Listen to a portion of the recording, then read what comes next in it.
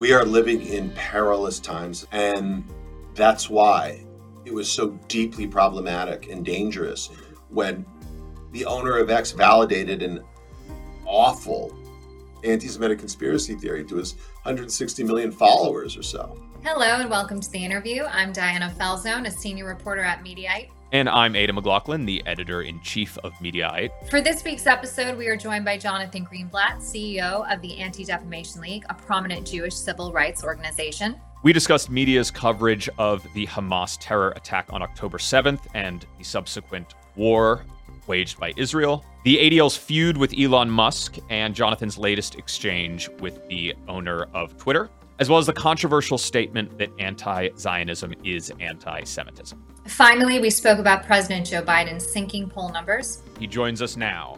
Jonathan, welcome to the interview. Thanks for coming on the show. Thank you for having me. So first off, tell us about the mission of the Anti-Defamation League. So ADL is the oldest anti-hate organization in America. We were founded in 1913 around the wrongful conviction of a man named Leo Frank, who was falsely accused, sort of railroaded in a sham trial, and ultimately lynched by a mob for a crime he didn't commit. And at that time, at the turn of the 20th century, Jews in America lived with what we might call systemic discrimination. They couldn't work in many professions, they couldn't attend many universities, they couldn't buy homes in many places. There was legalized, institutionalized discrimination. And yet, the founders of ADL thought that America needed to live up to its promise to be a more perfect union. So they created this organization in order to address these issues. But what's interesting is that when they founded ADL, they wrote a mission statement that we still use today, that our purpose is to, quote, stop the defamation of the Jewish people and secure justice and fair treatment to all.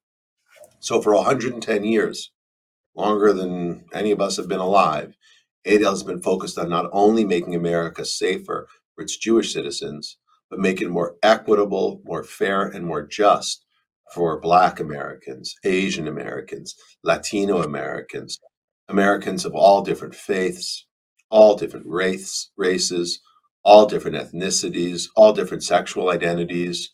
ADL's been at the forefront, I think, making America, again, safe, not just for its Jewish people, but for all its people, for, again, over a century. Now, there's been a steady rise by all accounts of anti-Semitism in America over the last few years. The ADL pointed to a rise in 2016, coinciding with the election of Donald Trump and several horrific attacks on Jewish people in America that followed. Then came the terror attacks of October 7th. The ADL documents all of this. How would you describe the current climate in the United States when it comes to anti-Semitism? And what do you think is fueling that climate?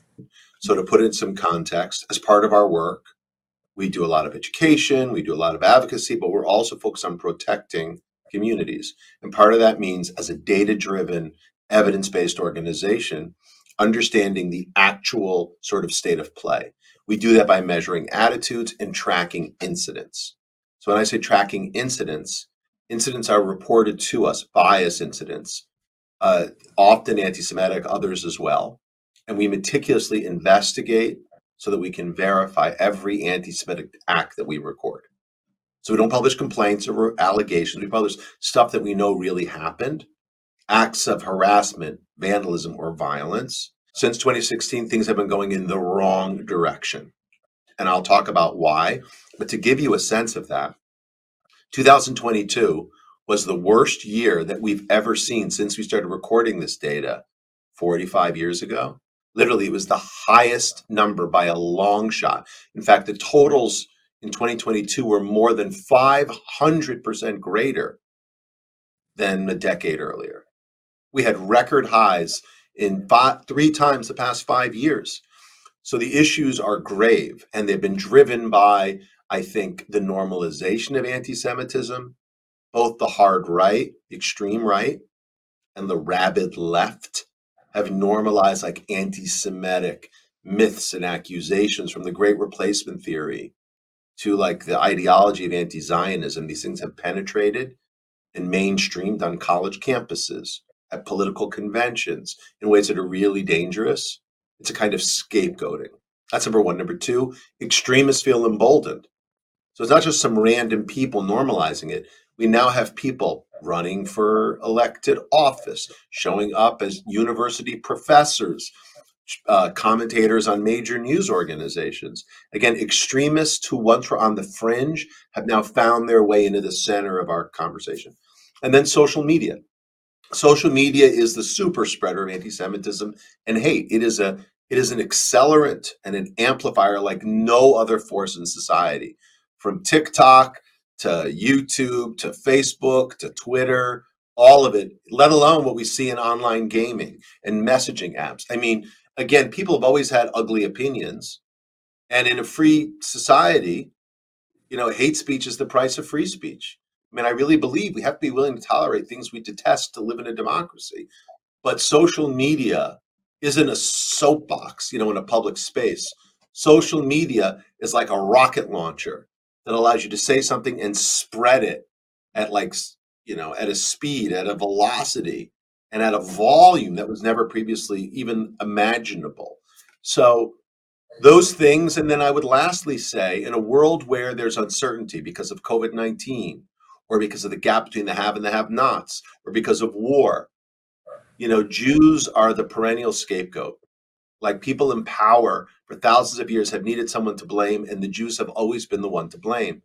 And so we're seeing that in this moment, again, global volatility, economic uncertainty, political instability, leaders in power, or people who want to get power, need someone to blame, and they blame the Jews. They blame the Jewish people or the Jewish state. Since October 7th, I already told you we had record numbers of anti-Semitism. I already explained that the highest numbers we've ever seen. And in the 40 days after the massacre in Israel, 40 days after the worst, bloodiest terror attack in the history of the country, we've seen over 1,000 anti-Semitic incidents here in the US. Almost a third of what happened all of last year happened in just over a month. And I'm talking about, we had a man murdered in California. We had at a pro-Israel event. We had a woman drive her car into what she thought was a Jewish school outside of Indianapolis because she wanted to kill Jewish people. On our college campuses, we've seen young kids, college students, getting harassed, getting threatened, being assaulted, simply because of their identities. And whether it comes from, again, the extreme right, or whether it comes from the hard left, whether it comes from white supremacists or rabid anti-Zionists, all of it is deeply dangerous to Jewish people. And so we're alarmed, and so we are more focused than ever in trying to fight it wherever, whenever, and it shows up, and whoever spreads it. I'm very interested by the idea that you mentioned that the ADL fights for civil rights for all. You pointed out in an interview once that the mission of the ADL is both particular and universal, that it seeks to protect the Jewish people, but also secure justice and fair treatment for all. The ADL was a strong supporter of the civil rights movement in the 1950s, for example. Now, coinciding with this rise of anti-Semitism that we've seen throughout the world, there's also been a spike in Islamophobic hate, harassment, even violence in the United States. Is that something that you see as an issue for the ADL to tackle as well? Well, there is no question, I would say, that number one, hate against all groups is up today in ways that are new and worrisome. So yes, anti-Semitism has risen, and the FBI, which tracks all kinds of hate crimes, has seen a spike in anti-Black racism, a huge surge in anti-Asian hate. And again, in recent weeks, it is reported that we've seen a bump up in anti-Muslim bias as well. And we know, for example, maybe a week and a half after October the 7th, a young Palestinian boy outside of Chicago in Lakeview, Illinois, was murdered simply because of his ethnicity. I mean, that is totally despicable and wrong. Anti-Muslim problem isn't just a problem for Muslims. It's my problem as a Jewish man as well. If I want to live in a country that treats me decently, it needs to treat other people decently too. If I want to live in a society where my faith is respected, we have to respect people of all faiths. Now, at the same time, just as anti-Muslim bias or Islamophobia should be a problem for me, like it is for Muslims, anti-Semitism needs to be a problem for Muslims, just like it is for me. I mean, anti-Semitism, again, isn't some parochial concern for this small segment of the population. It is throughout history an early warning sign of societal decay.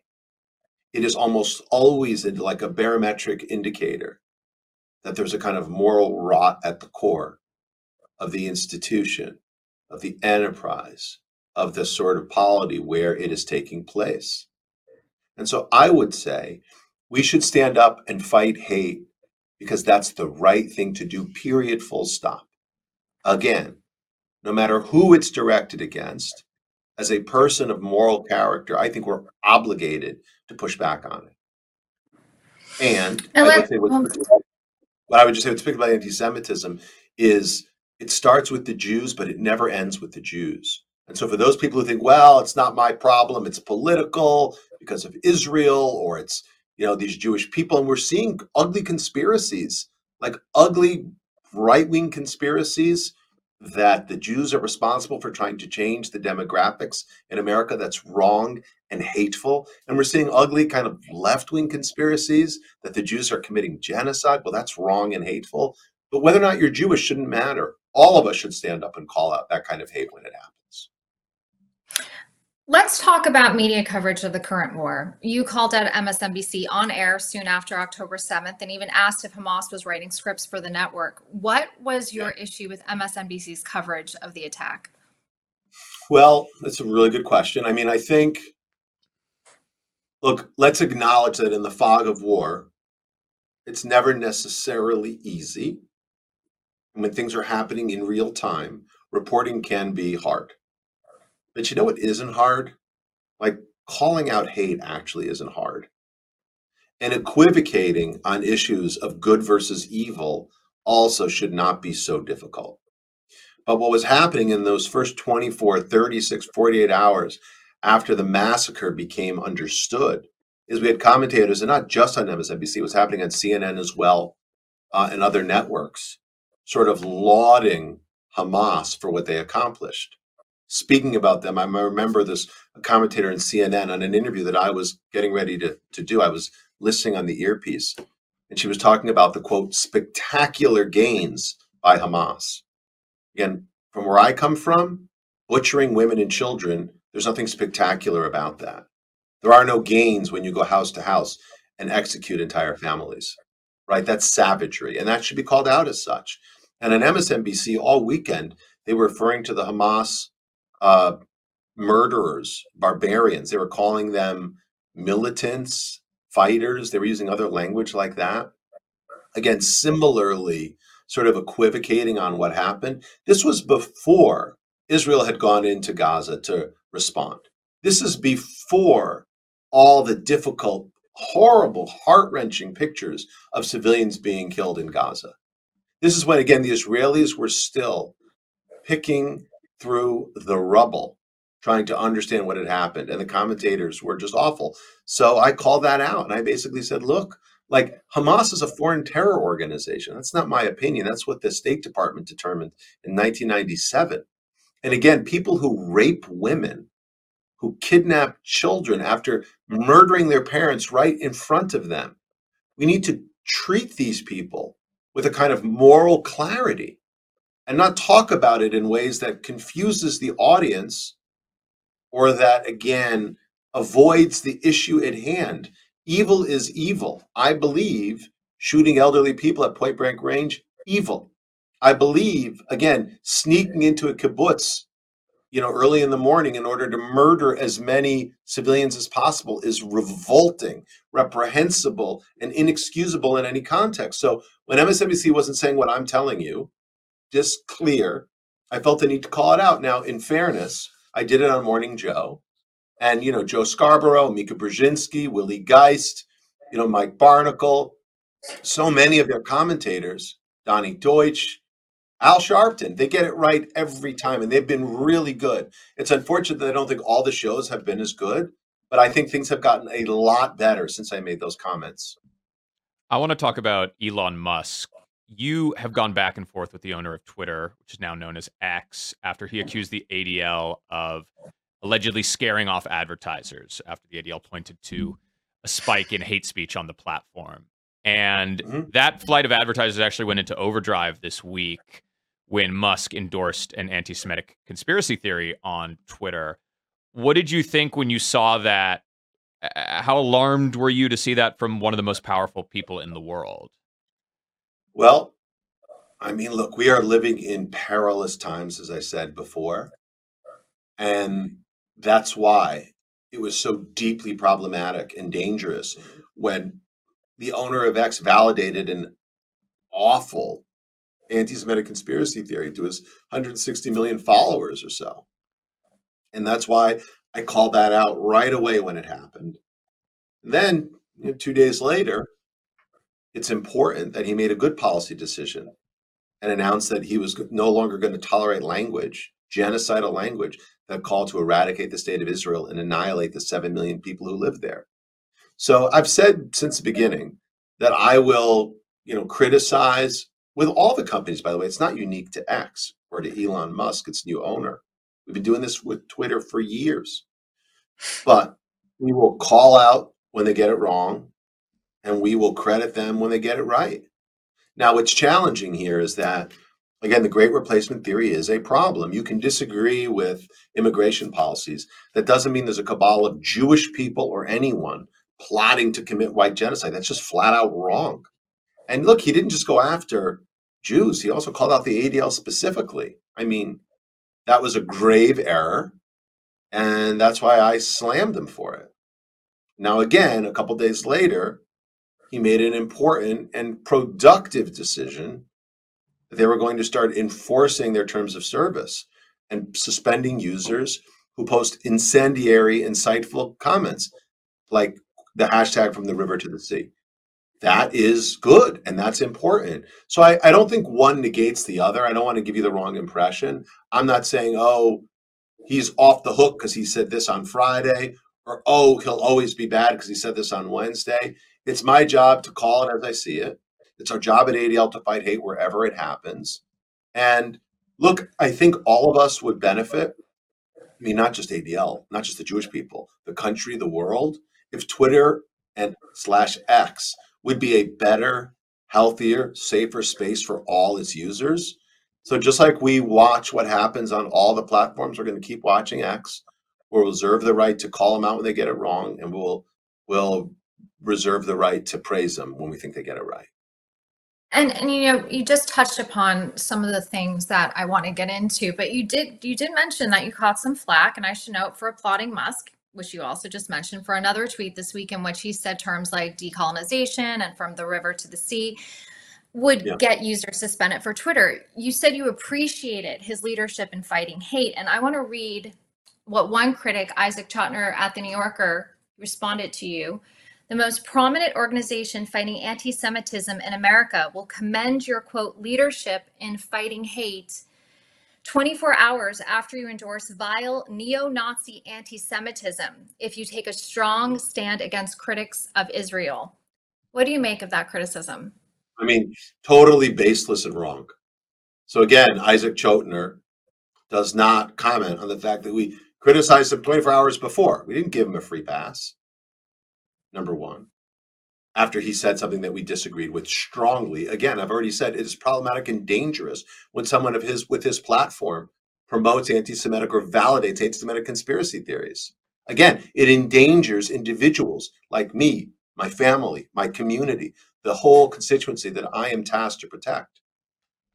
And yet, the phrase from the river to the sea is a call to commit genocide against citizens of the Jewish state. Like decolonization apparently means decapitation of babies. It's not, something I'm saying lightly. It's literally what happened. And so, again, maybe it's not of concern to this particular individual, but to me, I am concerned about the dizzying number of anti-Semitic acts of harassment and threats that are targeting Jewish college students all over America today. And so if Twitter or /X becomes a place that's less toxic for Jewish people, that's a good thing. And so when I said that Elon Musk showed leadership, he did. TikTok hasn't done this. Facebook, Instagram, Reddit, YouTube. I mean, Snap. No one else has done this. I think it's a good thing. I think it does deserve to be recognized as such. And when the other companies get it right, I'll praise them too. Now, you've said for a few years now that anti-Zionism is anti-Semitism. You doubled down on that claim in a recent appearance on CNN. You said there is no argument anymore that anti-Zionism is anti-Semitism. That is as plain as day. Explain that to us. Why is there no argument anymore on that point? Well, so Zionism is a couple things. So number one, Zionism did not start, 75 years ago with the founding of the state of Israel. Zionism didn't start 125 years ago with the start of the movement to create a state. Zionism is essential to the Jewish faith for 5,000 years. I was in synagogue over the weekend, and if you open up any prayer book on pretty much any page, in any synagogue, anywhere around the world, on every page you will find references to Zion, to Israel, to Jerusalem. Again, like the Jewish faith is inextricably bound up in this idea that, as an indigenous people, we have the right to return to our homeland. It's everywhere in our faith. So political Zionism is the idea that the Jews should have the right to self-determination in the land where they've always lived. That's what it is. It does not. It's not exclusionary. It doesn't say Palestinians don't have rights. It is not ethnocentric. It doesn't say that only people of a certain, racial composition have rights. It simply says that Jews who've been indigenous to that land have the right to self-determination there. That's it. It's actually an anti-colonial liberation idea. Because remember, the country was occupied. The region, was occupied by the Turks, by the British, by Arab invaders and others over 1,000 years. So that's what Zionism is, the rights of Jews to self-determination. Anti-Zionism is the idea that the Jews don't have those rights. It is an ideology of negation. Anti-Zionism is not defining a Palestinian state. Anti-Zionism is not talking about a two-state solution or even a one-state solution. Anti-Zionism is Jews have a set of rights that we want to destroy, that we don't believe the Jews enjoy these rights. I mean, that is literally, it's the opposite of Zionism. It's anti-Zionism. And so whether or not you intend to be anti-Semitic, it is indisputable to see where anti-Zionism takes you. So and let me say one last point. There is nothing wrong with criticizing Israel. There is nothing wrong with, calling into question Bibi Netanyahu, protesting his policies, objecting to the way that Palestinians are treated or Bedouin are treated, or some of the other examples. Like any other democracy, Israel has discrimination. It's far from perfect. But I don't think there is another country on the planet Earth that is subjected to serial, unending delegitimization and slander. There's discrimination in France, but no one says, we're anti-French, we want to destroy the state. There's discrimination here in America, but nobody says, therefore, we should destroy America. Israel's the only country that gets that kind of relentless demonization, and it can have consequences, as we've saw happen on the 7th, as we've seen happen in the weeks since right here in the United States. So I'm interested in your definition of anti-Zionism, because the idea that anti-Zionism and anti-Semitism has been a fairly controversial claim, even within the ADL. How do you square that statement, which is fairly absolutist, with the reality that there are plenty of people, including Palestinians, obviously, Israelis and Jews across the world, who obviously harbor no ill will towards the Jewish people, but do consider themselves anti-Zionists? Well, look, maybe the term is misunderstood, because I don't want to impugn the motives of everyone who might self-define that way. Right, because I think a lot of people who are, Palestinians who were exiled in 1948, their descendants, people that live in the West Bank or Gaza in deplorable conditions, I think we could hardly expect them to embrace a political ideology that resulted in that or be deemed anti-Semitic. Well, look, absolutely. Like, there was a war in 1948. The United Nations, declared two states. The Jews who there said, yes, we'll take it. The Arabs who were there said, we won't take it. And they fought. And there was displacement for sure. I don't expect a Palestinian who is displaced from their village or their descendants to march in the Israel Independence Day parade. But the question is not whether or not you have strong negative feelings toward Israel. I get that. But whether or not you think Israel doesn't have the right to exist. Now, that's not some abstract idea. I mean, maybe it's okay in the context of like a college seminar on 19th century philosophies of nationalism. But in the real world, the one where I live, right? The one where we're seeing this record number of anti-Semitic incidents. We're seeing this ugly manifestations in public places, in workplaces, on campuses, et cetera, and in newsrooms, quite frankly, with coverage. In that world, in the real world, even if you don't intend it, by saying things like, I'm an anti-Zionist, realize what you're saying is, I don't believe in the right Jews to have the same rights as everyone else. So you could almost imagine a world where someone says, well, look, I'm not a Zionist. I don't want to, again, march in the Israel Day parade. I get it entirely. And yet the anti-Zionist is dedicated to destroying the Jewish state. That's what that philosophy is about. So when you subscribe to that philosophy, you need to understand what it actually means. It's very possible that some people who say it don't really understand the consequences of it. Well, but I think like it's kind of Palestinians and like, let's say a liberal college professor who is Jewish would self-describe as anti-Zionist and would say that they are not anti-Semitic.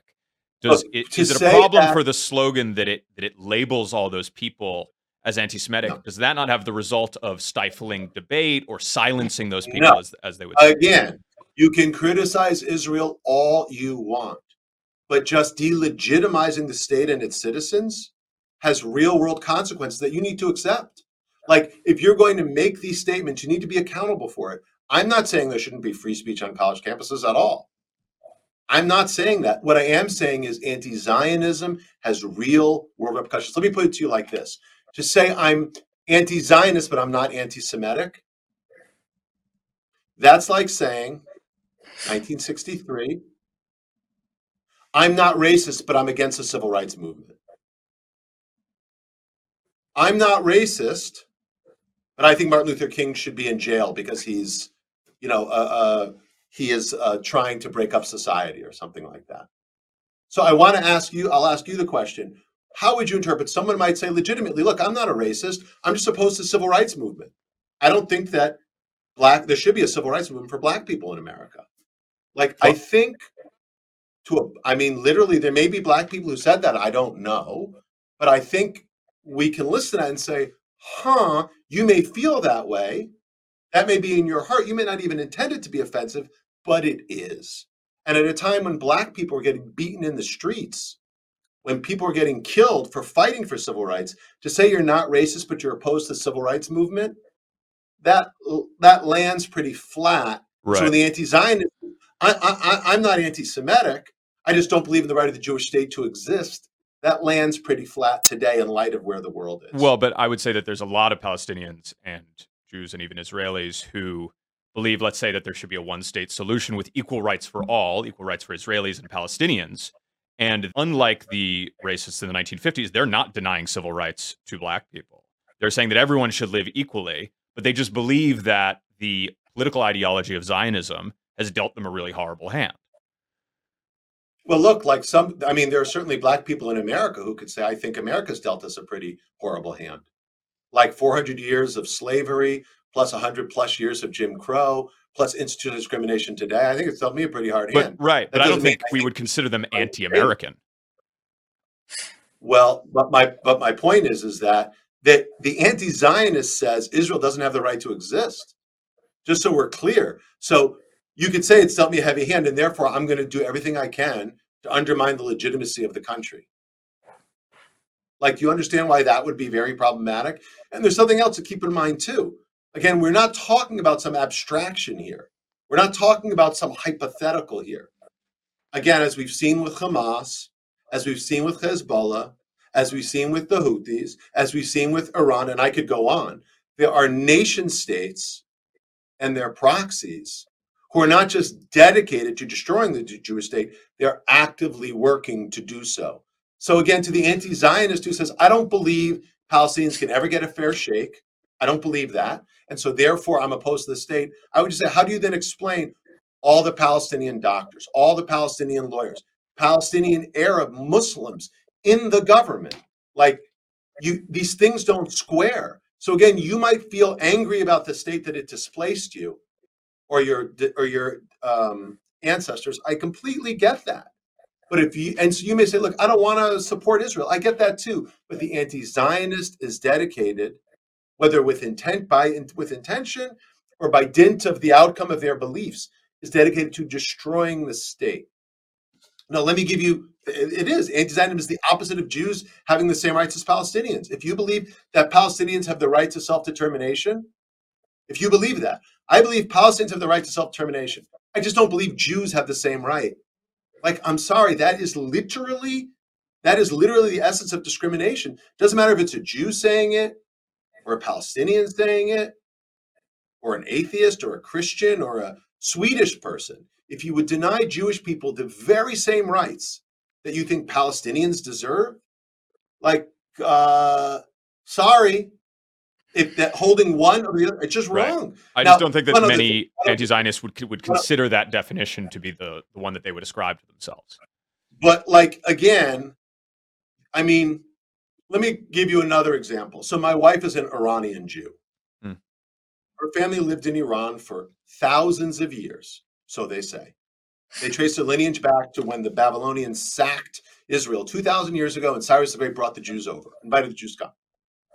The Islamic Republic comes into power after the revolution in 1979, regards Jews as enemies of the state, shuts down their schools, appropriates property, constricts their freedom of religion and other liberties, and they leave as political refugees. They escape. They wouldn't let them leave. They escaped under false papers.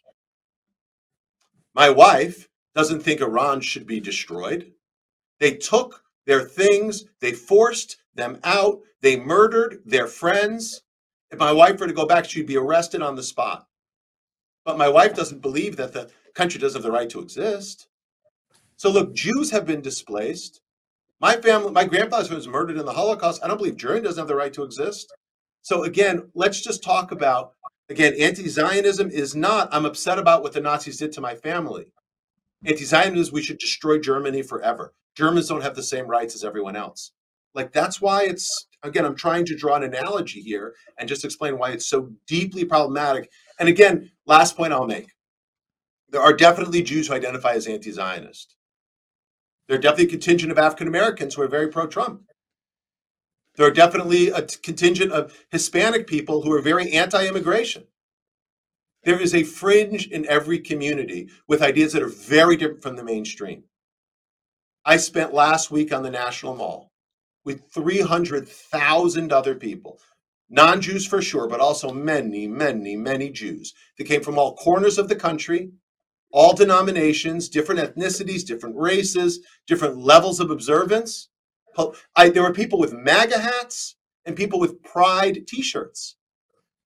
And that was a breadth and a depth of our community that was amazingly diverse and representative, and there were no anti-Zionists there. So if you look hard enough, you can definitely find them, but they are the fringe.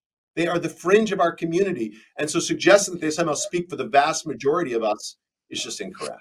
My last question on this, because I know I've been harping on it, but you seem to accept that there are exceptions to the phrase, but well, what do you mean by exception? There are exceptions like the Jewish people that you just mentioned, the Palestinians who were evicted in 1948, who we wouldn't necessarily expect to sign up for Zionism.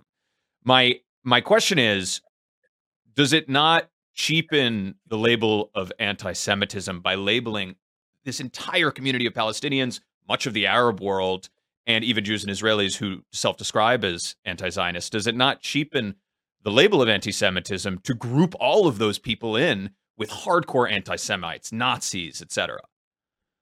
Well, look, anti-Semitism is hate. It can come from multiple directions. There can be anti-Semitism of kind of commission. There can be anti-Semitism of omission. It's just like racism. Racism is insidious. Racism takes many forms. Racism isn't something you can easily, put in a bottle or put in a box and it always looks the same. And it very well may be. I mean, we talk a lot in this country about white privilege. White people who don't even realize they are being racist, don't even appreciate the privilege that they have due to the way that they show up, the color of their skin. Doesn't mean it isn't there. Doesn't mean there aren't issues. So the fact of the matter is the anti-Semitism, not only am I not cheapening anti-Semitism by describing anti-Zionism for what it is, I'm clarifying the different manifestations of it today. I used to work for President Obama, and he used to say, maybe he still does, history doesn't repeat itself, but it rhymes. So when you talk about anti-Zionism, delegitimizing the Jewish state, it rhymes with the trope of delegitimization that's been placed upon the Jewish people for 2,000 years. I want to ask about the Biden administration and 2024. President Biden has some tough polls that came out in recent weeks. He hit his lowest approval ever in a new NBC poll and saw his support among young voters absolutely plummet.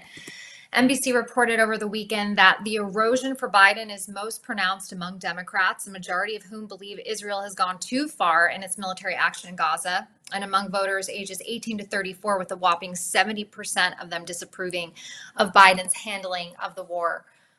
Why do you think Biden's handling of the war, which has been marked by strong support for Israel, is so unpopular among Democrats, particularly younger Democrats? Well, in all honesty, I'm not a political pollster and I haven't read, I'm listening to what you're telling me, and I've heard that the numbers are challenging for him in certain demographics. I don't know all the details. I would say that, number one, the images from Gaza are wrenching. They're heartbreaking. Every Palestinian life, every civilian who gets killed is a tragedy. We should grieve and we should mourn for every child, for every baby, for every person who gets killed in this fight, every non-combatant who is collateral damage. Every loss of life is a world destroyed. Just like every Israeli who was killed. Every one of those who were killed, the 1,200 plus, or kidnapped on October the 7th is again a world destroyed.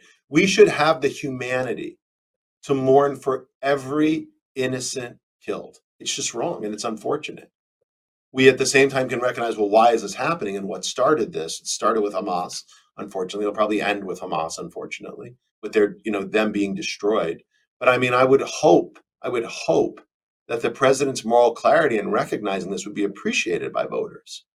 But I get why, for a young population that gets its news from TikTok, that sees things not with any nuance, but gets images and short form video for 15 seconds. Nuance is flattened and details are obliterated when all you see are images. And, there are no fact checkers on TikTok. There's no standards board on TikTok. There's no ombudsman on TikTok. There's no letters to the editor on TikTok. So, and frankly, it's a company owned by, ByteDance in Beijing. So the challenge there is serious because there's none of the typical checks and balances that, as you guys know, as a company or as a brand that studies the media, that's usually at play with the media we consume. So considering how young people intake information, and considering what a humanitarian disaster it is in Gaza, I'm not surprised that people are deeply upset about it. I'm deeply upset about it. If you're a living, breathing, sentient person and you're not upset about it, I think you got to look in the mirror. I really think you do. Jonathan Greenblatt, thanks so much for coming on the interview. We really appreciate it. Hey, I appreciate you guys. Thank you for the good questions. Thank you for listening to this episode of The Interview. Please subscribe to The Interview on Apple Podcasts or Spotify or YouTube. And check out coverage of our conversation with Jonathan Greenblatt on Mediaite.com.